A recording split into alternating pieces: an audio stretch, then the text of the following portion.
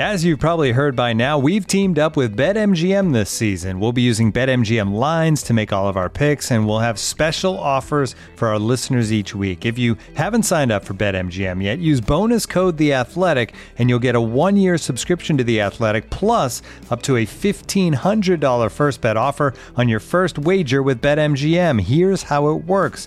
Download the BetMGM app and sign up using bonus code The Athletic. Make your first deposit of at least $10.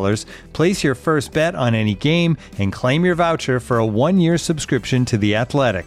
See BetMGM.com for terms. U.S. promotional offers not available in D.C., Mississippi, New York, Nevada, Ontario, or Puerto Rico. Gambling problem? Call 1-800-GAMBLER. Available in the U.S. Call 877-8-HOPE-NY or text HOPE-NY 467-369 in New York. Call 1-800-NEXT-STEP in Arizona. 1-800-327-5050 in Massachusetts. 1-800-BETS-OFF in Iowa. 1-800-270-7117 for confidential help in Michigan. 1-800-981-0023 in Puerto Rico. First bet offer for new customers only in partnership with Kansas Crossing Casino and Hotel.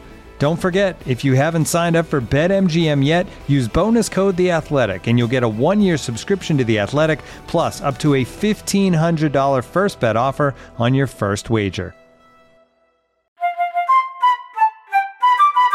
Hello, and welcome to the TIFO Football Podcast.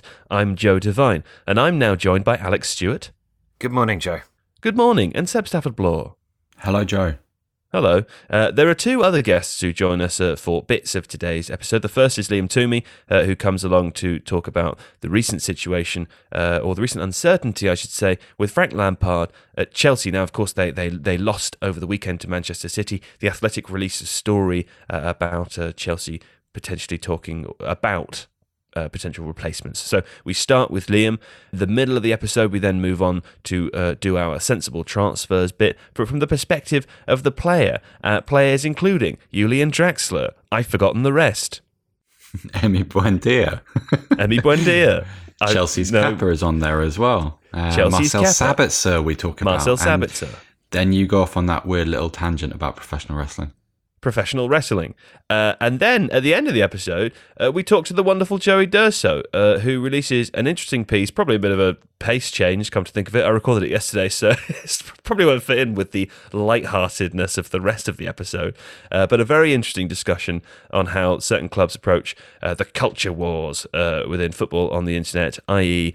When Premier League clubs display sort of rainbow colours or rainbow laces or whatever on their English-speaking social media, and don't do it on other social media that is directed at other regions of the world. An interesting 10 minutes there and a discussion starter. So thanks to everyone for participating in today's episode. And of course, do you know where you can read great football stories, Alex? Yes, I do. And do you know how much it costs you to do so at the moment, Seb? No, I do not. It's £1 per week. That's a good deal. That is a good deal. Good. And do you know what makes it sound like a good deal, even more good deal? When you say, hey, afterwards. If you visit theathletic.com/TIFO, you'll find that a £1 per week offer is available to you to enjoy all of the luxuries and exclusivity of being a member of the Athletic family. It sounds like I read that off something, doesn't it? Tell you what, that was really good. That was really good. But do that, please, theathletic.com/TIFO.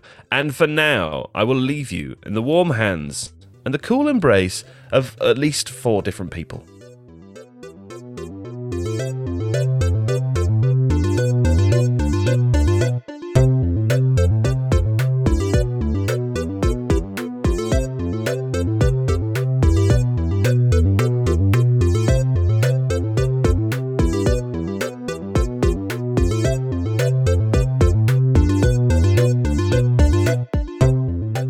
So Liam, at full time at the Manchester City-Chelsea game, obviously Manchester City won 3-1, you and Simon released a piece on The Athletic that suggested that Chelsea were talking about and thinking about potential replacements for Frank Lampard. And now, obviously, this isn't just in reaction to a 3-1 loss against Manchester City, however well Manchester City played in that game. But you did release it at full time. So can you talk us through the timing a little bit? Because I know there were a lot of people who'd read it who were interested in that aspect of it. Yeah, safe to say there was a mixed reaction to the timing of our story, and some people found it a little bit distasteful. I don't think there's a good time to run a story like that, is the first thing to say. But the main reason why we released it when we did is because we'd been gathering information and hearing things for a number of days ahead of the game that suggested that Lampard's position was under serious threat. So obviously, even though the piece was released pretty much on the full-time whistle, it was not based on the Manchester City result. The thinking behind waiting until the end of that game was because if that game had panned out differently, if Chelsea's performance had been much more positive, there could have been the potential for the situation to materially change. You know, a win over Pep Guardiola at Stamford Bridge could have had a galvanising effect on the situation and maybe reassured people at the top of the club about the direction in which things were going. So we had to wait and see how the game played out to see if anything would materially change. And we were talking to the sources that contributed to the story, even during the game, to see how the situation was developing. And it quickly became clear, given the nature of Chelsea's performance and the fact that they weren't even competitive for large portions of the game, as excellent as Manchester City were, that what we were seeing was actually a continuation of the last month's form, really, that has raised serious questions about Lampard's suitability for this job long term in the eyes of the people above him. And so we ran the story, and it's never an easy decision to run a story as big as that, and we certainly didn't do it lightly, but we're very confident in the information that underpins it. Liam, is this a situation which is all about performance and results, or are there other components to it? So the first thing and the last thing is always results when it comes to a manager. And the fact that Chelsea's performances over the last month have not offered any cause for optimism beyond the results. You know, there aren't really any green shoots of improvement. And even the one game that they've won in the last 7 against West Ham was nowhere near as convincing a performance as the scoreline suggested it was. So that's a huge part of this, but it's not the only factor at play. The ongoing struggles of Timo Werner and Kai Havertz are a big issue. These were Chelsea's 2 headline signings, and in the case of Kai Havertz, someone that the club have been monitoring for a long time, have a huge amount invested in from the owner down. Everyone wants to see him succeed and be a key part of Chelsea's future. The fact that they've kind of been shifted around positionally and not found their rhythm in Lampard's system, I think has hurt Lampard. And the other element of this is that, you know, tensions have been growing in the dressing room as well, within this squad, between certain members of this squad and Lampard, particularly some of the players that haven't been playing and perhaps don't feel like they've been given a fair chance by the manager. And this often happens at clubs. You know, part of a manager's job is to disappoint players that aren't quite as keen to his plans. And it happens at Chelsea a lot, and these things become amplified when results are not going well on the pitch. The fact that Chelsea have a bigger squad than normal, I think, has made things worse, and the fact that they've got some more established players on the fringes now has made things more complicated. But that's all part of this equation, and it's left Lampard fighting to convince the people above him, really, fighting an uphill battle, it now seems, to convince the people above him that he is the man to oversee what was previously being described as a long-term project. Yeah, I mean, that's my next question, really. I mean, what is the timeline here? Because it does feel as if this has kind of gone beyond a point of no return. What does Lampard have to do to convince those above him? Well, the timeline is always the hardest thing to talk about, because when you're talking about Chelsea making a managerial change, it is essentially one man's decision, and he might not even necessarily know yet. The point of the story was simply to say that these conversations have started, and they're not abstract conversations. They're not saying we like this guy in Germany, or they're saying basically who could do better than Lampard with this group of players. And we know from the history of Chelsea that once those conversations start, we know how they finish. We've seen this movie before. So it is difficult to see what Lampard can do. I mean, the first thing is obviously win a few games, and Chelsea have a slightly more favourable run of fixtures coming up now after this City game. The performances will be every bit as important as the results. Chelsea need to look a lot more convincing in terms of the structure of this team, the cohesion of this team, the intensity, which has dropped off a cliff since they beat Leeds at the beginning of December. Those are all things that would help Lampard, but it's hard for me to see how he could completely convince the people above him now that these doubts have reached a certain stage, just because we've seen this. We've seen this in the Abramovich era. Once managers start facing these kinds of questions, it's very, very difficult for them to answer them in a way that gives them long-term job security. Is there a particular attribute he is presumed not to have, or one that if he were to be replaced, the club would look to go after? I mean, you mentioned sort of tactical identity and cohesion. Is there anything more to it than that? Because it sort of feels like, I mean, obviously results need to improve, but that's kind of a managerial imperative in the modern era. Is there something that he's lacking? Well, I think one of the things that he's lacking that isn't possible to address at this point in time is a managerial track record. Everybody knew when Lampard got this job that he wouldn't have got it in normal circumstances, and I think he would be the first to admit that. He got it because he was Frank Lampard. He was arguably Chelsea's greatest ever player, and Chelsea were at a unique point in terms of the transfer ban and not really being the most attractive option to proven top coaches. But the fact that he doesn't have that track record of success at the top level in the dugout means that when you go through spells like this, it becomes harder for the people above you to believe that you have the capability to turn it round, just because they haven't seen you do it before in a way that many other more established coaches might be able to credibly argue. So that, I think, is one of the most significant things that Lampard lacks, and it's not something he can address. You know, this is the nature of the bargain that he and Chelsea both made when they signed up to this, was that they knew he was a rookie coach who would be learning on the job, and when moments like this come and that faith is tested, there isn't really a lot to fall back on to give Chelsea reassurance that he can get things moving in the right direction again. Okay, so presumably somewhere at Stamford Bridge there's a list of potential replacements. What kind of names are on there? Well, we can't talk about everything we know yet, which is why I know some people were frustrated that there wasn't more detail in the story that Simon and I published. We just had to point out that this process has begun, really. This story is beginning, and there will be a lot more time to talk about managers who are in the frame to succeed Lampard as and when that happens.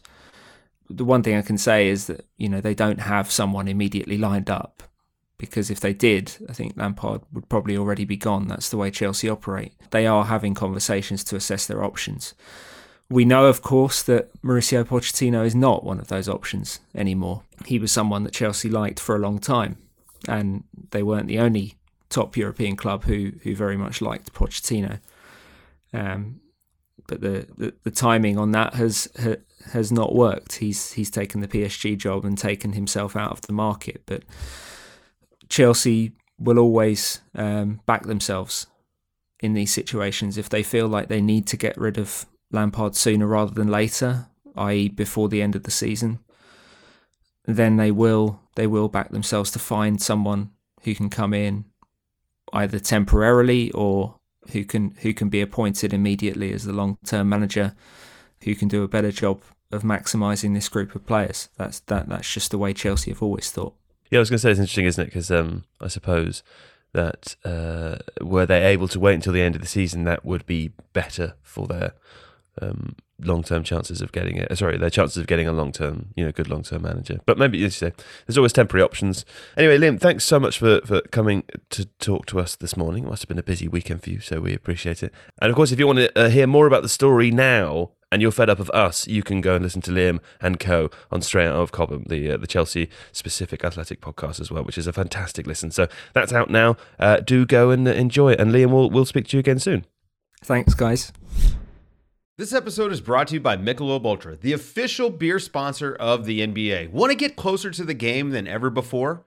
Michelob Ultra Courtside is giving fans the chance to win exclusive NBA prizes and experiences like official gear, courtside seats to an NBA game, and more.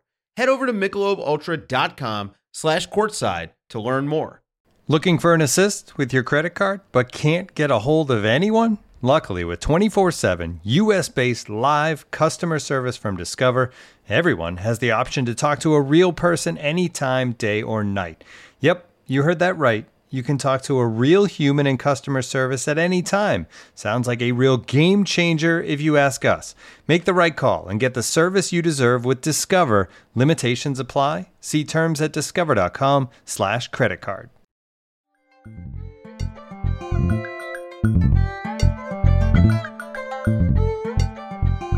Okay, we've done the bit on Chelsea. Let's now do the bit on sensible transfers. But amusingly, let's stay with Chelsea because Jax Warren asked us to talk about Kepa. So, Seb, let's begin with you. Pitch time elsewhere presumably is on the mind, given that Edouard Mendy has taken over the number one position at Chelsea. But of course, Kepa was extremely expensive when he arrived, so presumably that prices him out of some clubs. What do you think about the situation? Well, the difficulty, Joe, is probably also his wage, because obviously he came in for that big transfer fee, but also you'd imagine he's paid commensurate with his ability at the time and his standing in the game, which is no longer what it was. I think the difficulty with him is you could make a case for him wanting to go elsewhere, but where really would he go? Because his reputation has been damaged. We know this. His confidence is probably pretty low. So anybody taking a chance on him, even on loan, would be banking on him recovering, which I don't know, with goalkeeper, it always feels as if a goalkeeper is never just like 1 or 2 games away from returning to form or full confidence. He always needs like a couple of months. So that doesn't really suit the nature of a loan deal, does it? I don't know. And also, I was thinking as you're talking, for a goalkeeper, it's almost the worst position to play to get into this situation, because now, as you say, he's probably overpriced for what clubs would be willing to pay for him. As you describe, a loan deal for a goalkeeper is a fairly difficult one, particularly given that loan deals are often done by clubs who don't have the money to pay. And I know there are certain situations where they happen between bigger clubs, but looking around Europe at the moment and Europe's bigger clubs, who needs a goalkeeper that much? Amongst the top clubs, no one really. If you go around, I mean, you could probably make a case of Borussia Dortmund, possibly. But then these are all guesses based on the player that Kepa was, not the player that he is now, because the player that he is now just doesn't belong at a top tier club because he's a liability. Ideally, he needs a landing spot in mid-table, somewhere where the expectations are lower, where he can rebuild and where he can then begin his climb back to where he was. But then again, what kind of mid-level club, especially now, has that kind of finance behind it? Yeah, in the time of coronavirus. Alex, how would you deal with this? If I were Kepa, I would probably wait it out. I'm maybe less hard on Mendy than Seb is, but at the same time, he's not. He doesn't strike me as the sort of player that you hang everything on. And as Seb correctly pointed out, when Kepa was signed, he was signed for that sort of money because he was playing really, really well. I think Dortmund are a club that oddly haven't really addressed their goalkeeping situation for quite a while.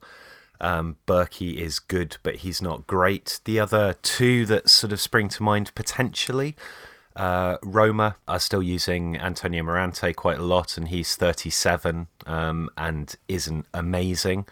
And Roma do have spare cash and have taken goalkeepers on loan before, and Monaco as well, possibly. Again, there are financial considerations with Ligue 1, but Monaco are either playing Benjamin Lecomte or Vito Mannone, the ex-Sunderland goalkeeper. Vito Mannone. Yeah, right. So neither of them are amazing. Lecompte's 29. Mannone used to play for Sunderland. So, if there's potentially spare cash around there to pay some of the wages, Monaco are the sort of club, I think, where, you might be able to get your form back. But I think Seb's point there is really important, that goalkeepers, part of what's happened with Kepa is this exposure to suddenly going to a really big club with a huge wage bill and a huge transfer tag, and that has clearly not worked out. The mental consideration there is enormous, and somewhere that he can rediscover his form and kind of nurse himself back to some degree of competence. I mean, potentially even return to Athletic. Yeah. And Unai Simon is a decent goalkeeper, but he's not exceptional. And so that's where he came from. That's where he developed, and presumably as well, he'll have a relationship with the goalkeeping coaching staff there, which I think is really important. But his options are limited. I would say, with the backdrop to the Chelsea situation, probably sitting it out and working hard in training is the sensible approach for him.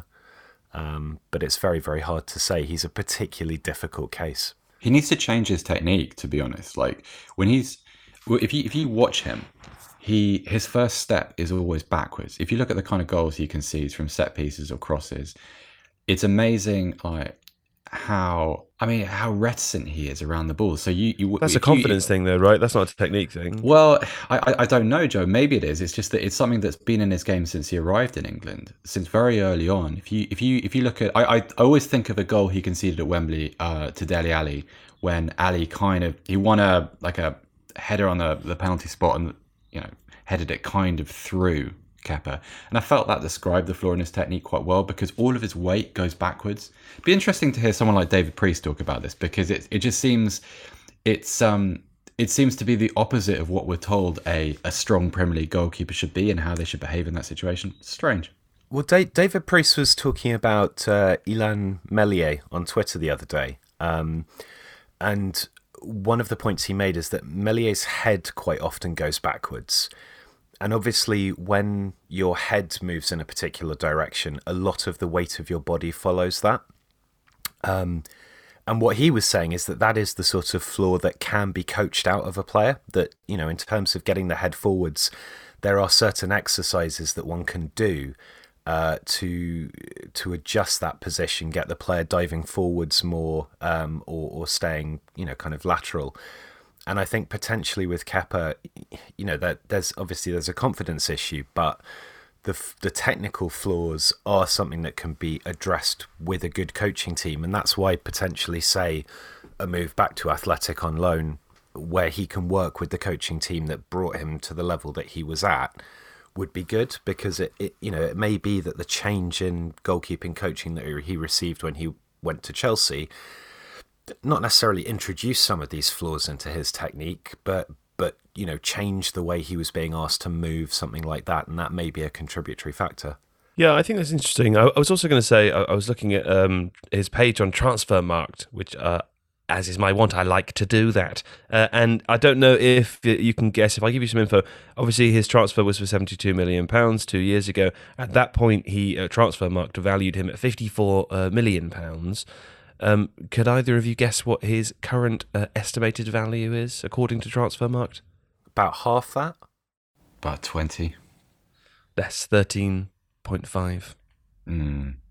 Which is quite a significant drop off, isn't it? So maybe that makes him affordable. I don't know. I mean, say the transfer fee at the time of the valuation was still £20 million over the top. That probably has something to do with the fact it was a big English club. But he's also only 26, and he's got a long career ahead of him. That's what I was going to say. He has a lot of career ahead, which means that you can absorb some of this. You can give him a season or two to recover. I mean, he wouldn't necessarily be the very worst investment. He's just out of reach for a lot of clubs. Poor guy. That's what I think. It sucks, doesn't it? Sure does. Well, I was a goalkeeper at school, so I sympathise with goalkeepers, because we're all great people. We're all great people. Julian Draxler, speaking of great people, great players, at PSG. This was asked for by Lewis Chappell. Alex, let's start with you. We were chatting a bit about Julian Draxler before the podcast recording. Talk to me about Julian Draxler. He's a bit of an odd player. He came through the youth system at Schalke, which is, renowned for producing young players. And I'm sure we're possibly going to come and talk about Schalke a little bit later on. He then had one really good season at Wolfsburg, one not so great season, and then obviously moved to Paris Saint-Germain, where he's basically not done an awful lot, but he has actually been consistently reasonable when he's been called on. He's a surprisingly versatile player, so he can play as a left inside forward, which is what he does largely for the German national team when he still occasionally plays for them, but he can play as a 10. When he's come on this season for Paris Saint-Germain, he's often come on as the right-sided midfielder in a 3. He's a really nice kind of linking player. He's able to play good little passes forwards, receive the ball, spray it around. Reminds me a little bit of James Rodriguez playing that position at Bayern Munich a season or two ago, where he was, he's a creative player, but he was playing in a deeper role where his job was to kind of keep everything going. Now that is with the caveat that at PSG this season he's mostly been used off the bench.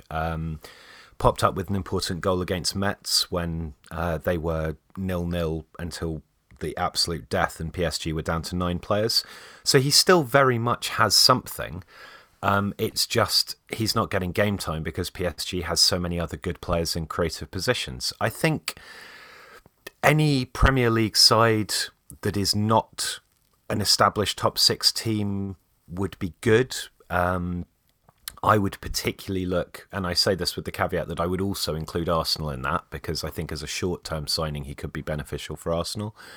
Potentially someone like Newcastle, Fulham I think would be interesting, Crystal Palace. Somebody who needs a versatile, creative player who's good at keeping the ball, good at doing sensible things with it. And he's also 6'1" and a decent presser of the ball, so he would physically, I think, adjust fairly well to the Premier League.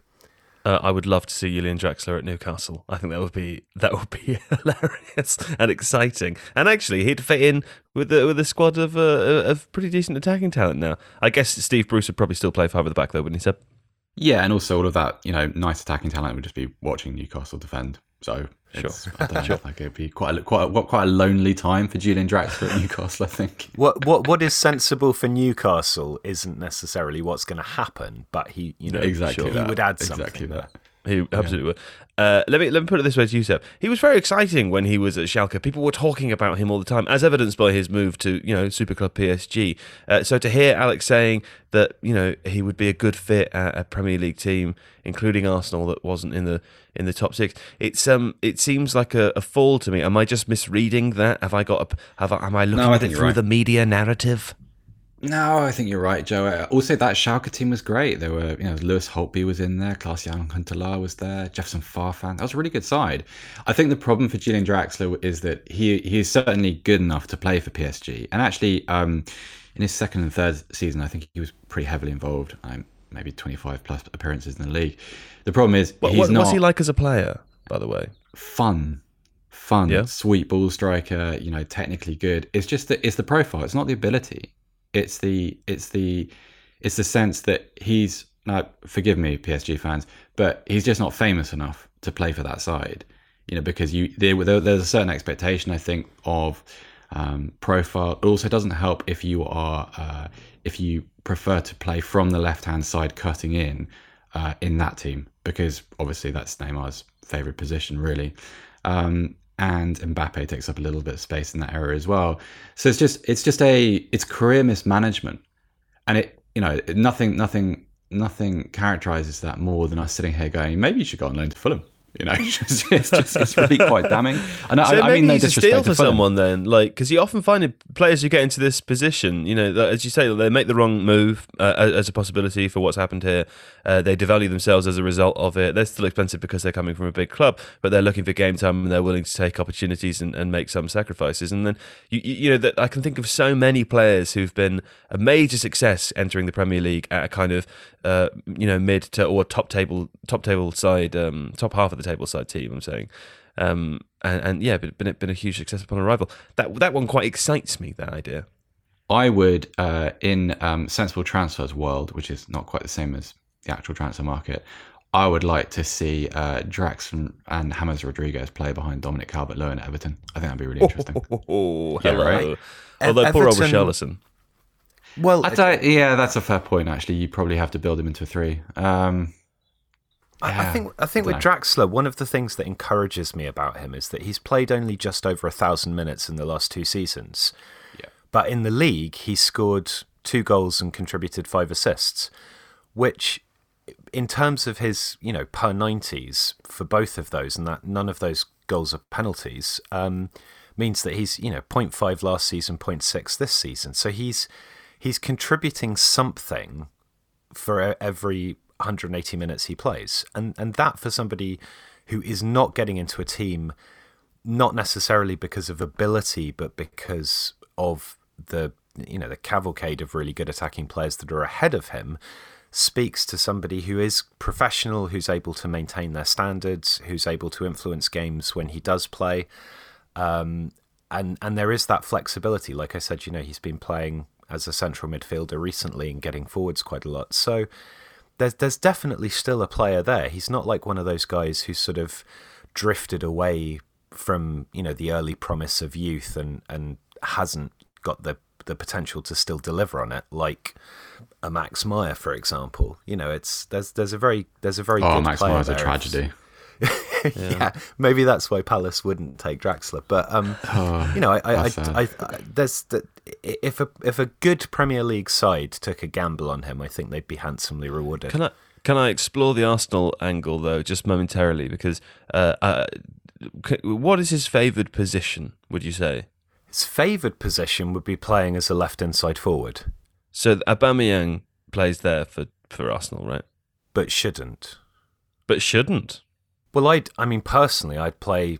I mean, I think that we're getting to an Arsenal discussion. I think Arsenal should play Aubameyang through the centre because they need to have somebody that they can get the ball forwards to who's in an advanced position, and because Lacazette is having to drop off so much because of the lack of. I mean, the other thing with Draxler is that he could play as a 10 for Arsenal. He's good at getting forwards into the box. He's got that kind of passing that can unlock defences. As a 6'1" quick attacking midfielder, he can then get into the box himself and provide a threat. The goal against Metz was a header where he followed up on a blocked shot.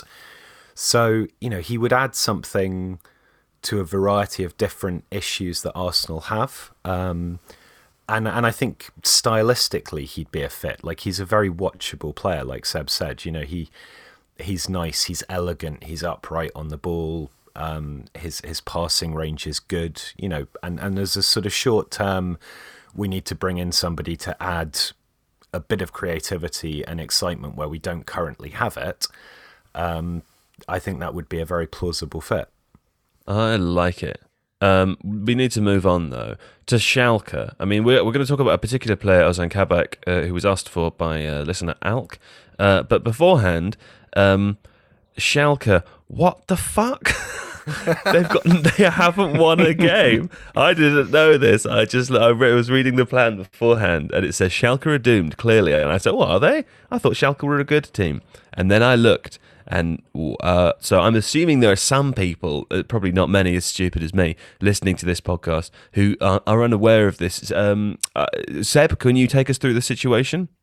I cannot. I know nothing about. Oh, the player sorry, I've or come to the wrong team. person. Alex, can you take us through the situation?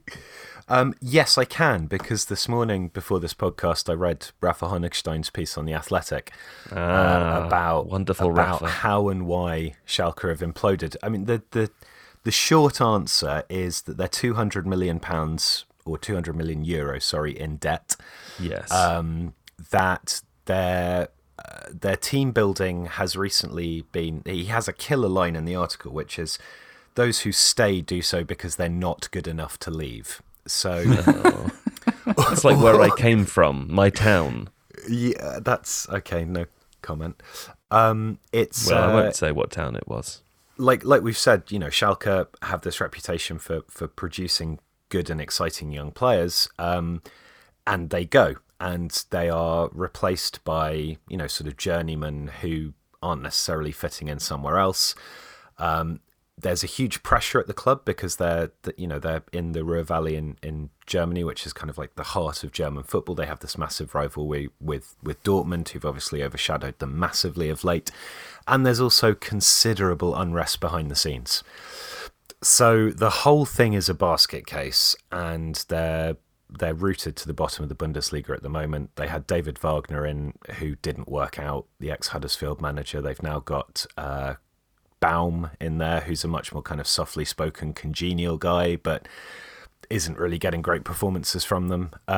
And anybody who's good at Schalke is a saleable asset, and that includes Kabak.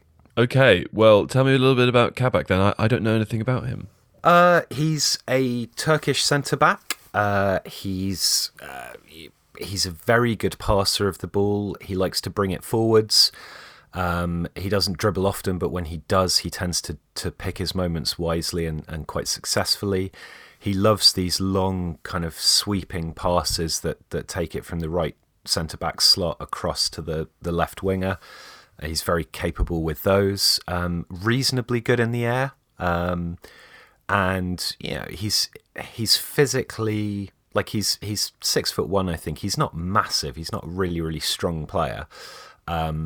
But he's got that kind of elegant ball-carrying centre-back thing that people seem enamoured of at the moment. He's not as good on the ball as Sionchu. He's not quite as tough as Demirel, the Juve centre-back who's doing really well, who's Turkish.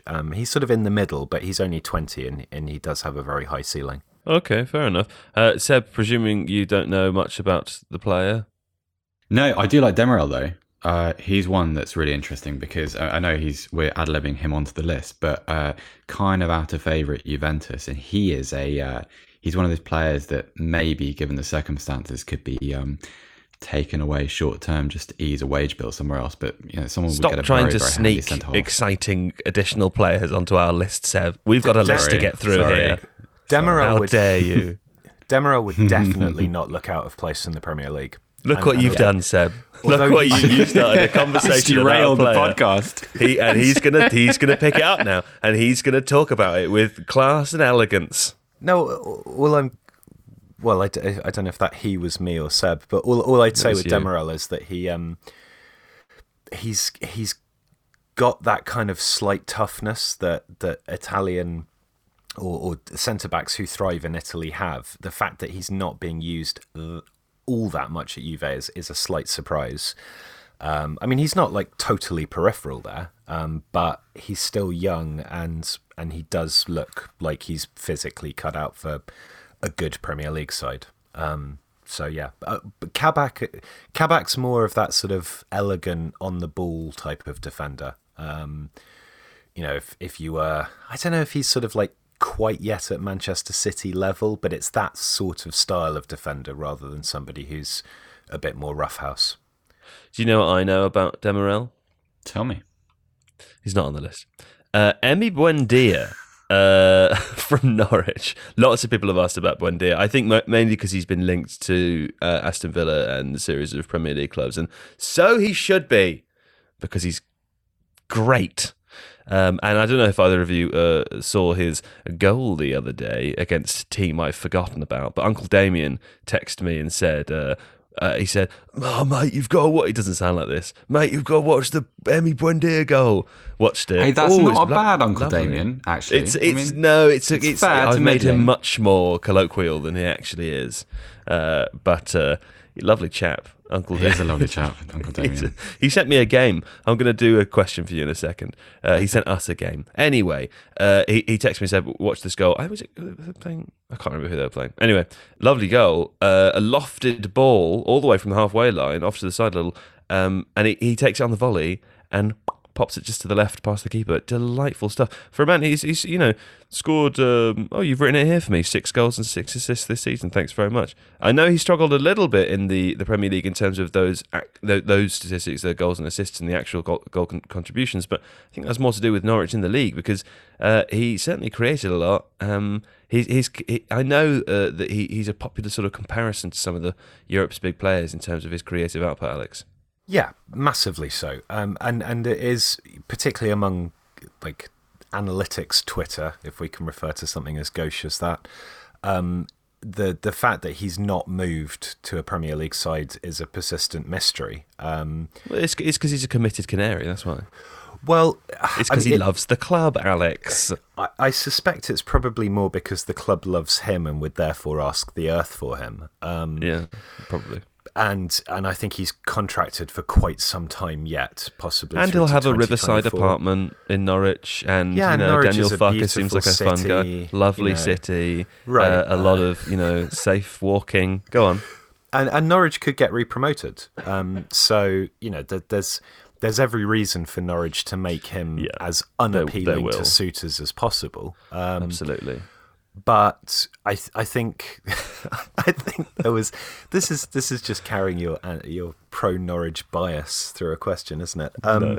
It's just really weird subliminal propaganda just seeping it's out. Not even subliminal, Seb. It's absolutely direct. It's subliminal. It's subliminal. Work it's for the really Norfolk Tourist Board. I should.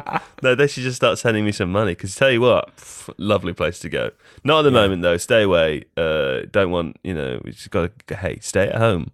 Carry on. I mean, I have been to Norfolk on holiday, and it was quite nice. A lot of pigs there. A lot of what? There's a lot of pigs in Norfolk. They do a lot of pig farming. Right. I mean, I can't say that was. Hang on. I got shouted at for bringing Demirel into the podcast, and now you've got to Norfolk. That was just my vibe at the time. Pigs per capita in Norfolk. The Norfolk Tourist Board. Safe walking in Norwich. Seb, what do you think about Emi Buendia?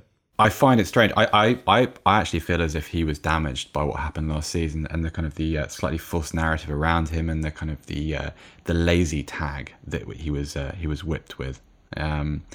It felt that as if the combination of that and the likely very large transfer fee kind of prevented him from getting moved. Probably not into the top 4, but into sort of a top 8 type side, I think. So what's a good fit? Let's pick a club. Let's pick a Premier League club that's a good fit for him.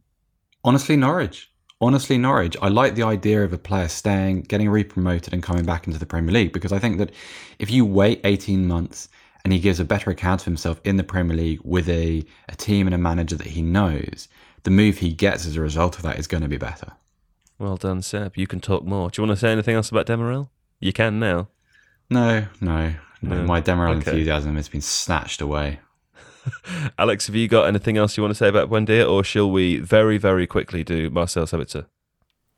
I agree with Seb. Okay, then very, very quickly do Marcel Sabitzer. Sabitzer is he's an interesting creative player. He's in the sort of the wide areas of the 4-2-2-2 that Leipzig use. He cuts inside. Good, hard-working player, creative, would fit at Southampton, although Stuart Armstrong is in that role currently and doing very, very well and has just signed a new contract. Okay. Seb, anything to add? It's character with him. He's a horrible little player to play against. Gifted, technically really good, but I think that the teams that are going to be interested in him they're going to go after the competitor.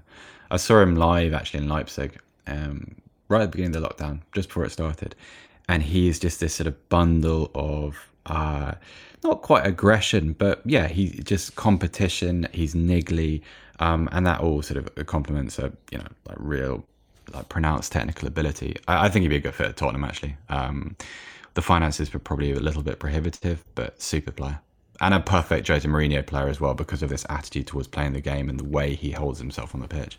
That I think that's right. He's like when Shaqiri's at his best. That's spiky, sort of nuggety, unpleasant, but with all of the technical ability. If you get him motivated, then he's spiky, and I think that's why he would be a good fit in the Premier League, because he's not going to be although he's creative, he's not going to be bossed around. Right, well, we're going to be doing more sensible transfers in this form for the rest of, most of January. But for now, before we come back to say goodbye to you, there's 10 minutes with our good friend Joey D'Urso talking about a piece that he's written recently on the culture war in football.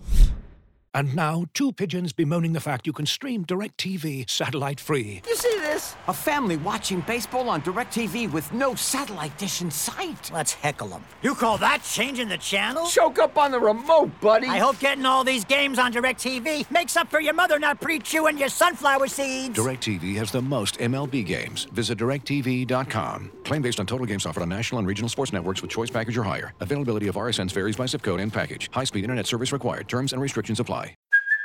Hey, it's Kaylee Cuoco for Priceline. Ready to go to your happy place for a happy price? Well, why didn't you say so? Just download the Priceline app right now and save up to 60% on hotels. So whether it's Cousin Kevin's Kazoo Concert in Kansas City, go Kevin, or Becky's Bachelorette Bash in Bermuda, you never have to miss a trip ever again. So download the Priceline app today. Your savings are waiting.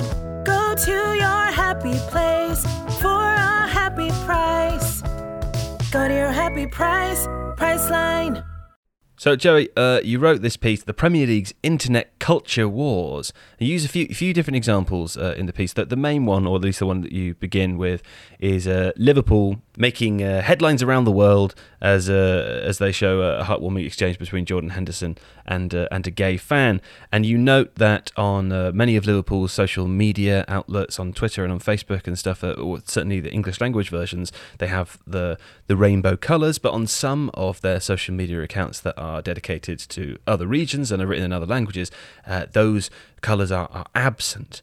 Tell me a little bit more about this. Yeah, so it certainly wasn't just Liverpool. I saw this with Tottenham, Man United, other big clubs. And what they did is, as you said, in the English account, they'd have very prominent rainbow messages for Rainbow Laces, which is the Premier League's sort of anti-homophobia campaign.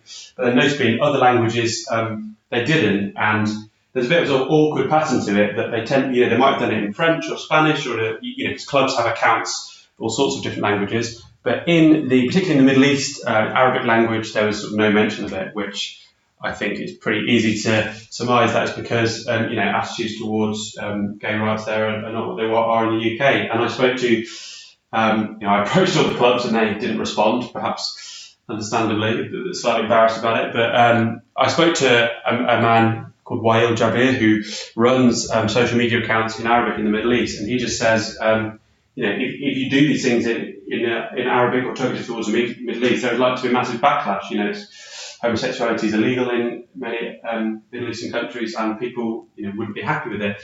And I think it's an interesting debate. Should Premier League clubs just do it anyway, or do they risk creating a homophobic cesspit on their own account by doing it? It's a really hard one. And I think and all clubs are dealing with this at the moment as they try and expand around the world. Yeah, I mean, I guess the thing that for me about it that my first instinct, and I'll talk openly now, is to assume that the clubs are being cynical and commercially minded, and of course they wouldn't want to do that because it would breed negative response, and obviously they want their fans to support them and be happy with them. How much do you think that plays into it? Because I know also you spoke to one or two people from the club side of things who had a slightly different perspective and explained why they thought doing it actually might be counterproductive. I wonder if you can walk us through that side of the thinking, because as I said, my first instinct is just to think, well, that's pretty shallow. Yeah, I mean, I think people who are high up in football clubs tend to be the sort of exec level or the senior management level tend to be fairly liberal people on those sorts of topics such as gay rights and racism, and I think they are sincerely, to an extent, motivated by being against homophobia. But as soon as that clashes with other cultures, I think that can get really difficult. And there's still no out gay players in English football, and there's rife with abuse in and there's been some good athletic podcasts about that issue. So it's certainly not just something that happens in other countries. There are some other interesting issues as well, like for example poppies. as any British listener will know, but maybe not from other countries, is that the end of the wars is celebrated in this country, well, not celebrated, marked with the poppy, which is this flower that grew on the graves of the fallen soldiers. And in this country, that's a fairly sort of politically neutral event. Most people will get behind it, but in other countries, particularly the Middle East, where they remember the Iraq War, for example, the British Army doesn't have a great reputation, and they don't put the poppies on the thing. It was maybe a more understandable difference in how social media is run in different countries. Another one is religious references, which might seem odd, but I found a few tweets in Liverpool talking about Robbie Fowler as God, and in parts of the world that's just a no-no. Yeah, that's true. The other one that was really interesting is the take a knee before the game, which was long associated with Black Lives Matter as a movement, and I think they've changed what they're calling it now, right? Yeah, no room for racism is what they call it. I mean, this is a really interesting one because I joined lots of these Facebook groups and spoke to various people who run them, fans of various clubs, and pretty much all of them were behind the Rainbow Laces campaign or against homophobia in football. That doesn't necessarily mean they act it out in their daily life, but I didn't detect much sort of resentment towards that. But the Black Lives Matter, there really was quite a lot towards taking the knee. Quite a lot of fans said that there's a huge issue in their groups, sort of Southampton supporters group or whatever. It would come up again and again and again. And the arguments people used were, why still do it? Haven't they done enough? Or associating Black Lives Matter with some of these more radical political organisations in the US, and, tearing down statues and things like that. I mean, there are lots of good, really good arguments against that. I think, Ryan Conway for The Athletic wrote a great piece on that. But there definitely is a lot of resentment from some fans towards the Black Lives Matter and taking the knee. And at the extreme end, you saw that plane that flew over Burnley during that game, White Lives Matter Burnley. But there is a sort of lower level resentment as well, sort of why they're still doing it, can't they move on sort of thing, which I think does go down quite deep. And it's not, it's not all white supremacists. It's people who are sick of it. And, there's, as I said, Ryan wrote some really good counter arguments to that. Someone who's saying that sort of stuff. But it's the culture war. It's football clubs are now at the centre of these culture wars, these political debates. And I think that really wasn't the case 10 or 20 years ago. They sort of just opt out and not talk about it as much. Yeah, that's true. I mean, I think what's interesting about the Black Lives Matter example, or the taking the knee example, is most of a lot of the sort of criticism of it that I read relates to how it is a political stance, which I find to be an odd thing. I mean, at first glance, the assumption being you're suggesting that the opposition to racism is political, which those people will generally go on to tell you, that's not what we're saying. We're saying that Black Lives Matter is officially a political party now in the States, and they have these policies and beliefs in their manifesto, and I don't want to be aligned with that, and that's a political. And to a certain extent, I understand that, but at the same time, I think you have to be being quite obtuse to not recognise the nuance in a political statement like taking a knee. I don't think it's because the Premier League players are expressing their political alignment with a political party in the States. That's clearly not what it's about. And I think people might express fears over that perhaps spreading without people realizing it, and maybe they want to I don't know, they want to raise awareness of it or whatever. But that kind of argument always reminds me of, I don't know if you've ever seen this bit, but I can't remember what show it was, but Stuart Lee had a show where one of his bits was doing an impression of someone who said that they had the political, but he said he has genuine concerns about closening political ties with Europe, but he does it in a funny voice, and that style of argument is, I think, the point being made by this bit is often something which covers up something else, which is just that you don't like it. And I basically don't have any tolerance for that. As it relates to the issue of exporting that view overseas, that it does become more complicated. Personally, not for me. And I think the issue that I have there... Do you think the club should just sort of do it, just put the Rainbow Laces on the Arabic and ride it out?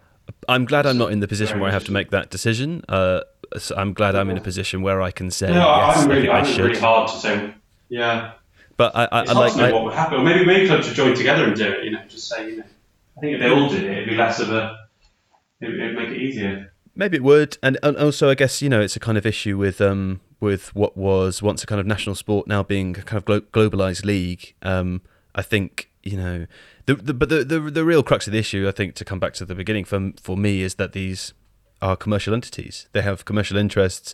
It would be counterintuitive, I'm sure, for what are now massive global brands to disenfranchise huge numbers of their supporters overseas who share different beliefs, and some that we wouldn't be tolerant of here, at least where I am recording this podcast, maybe not where people are listening to it.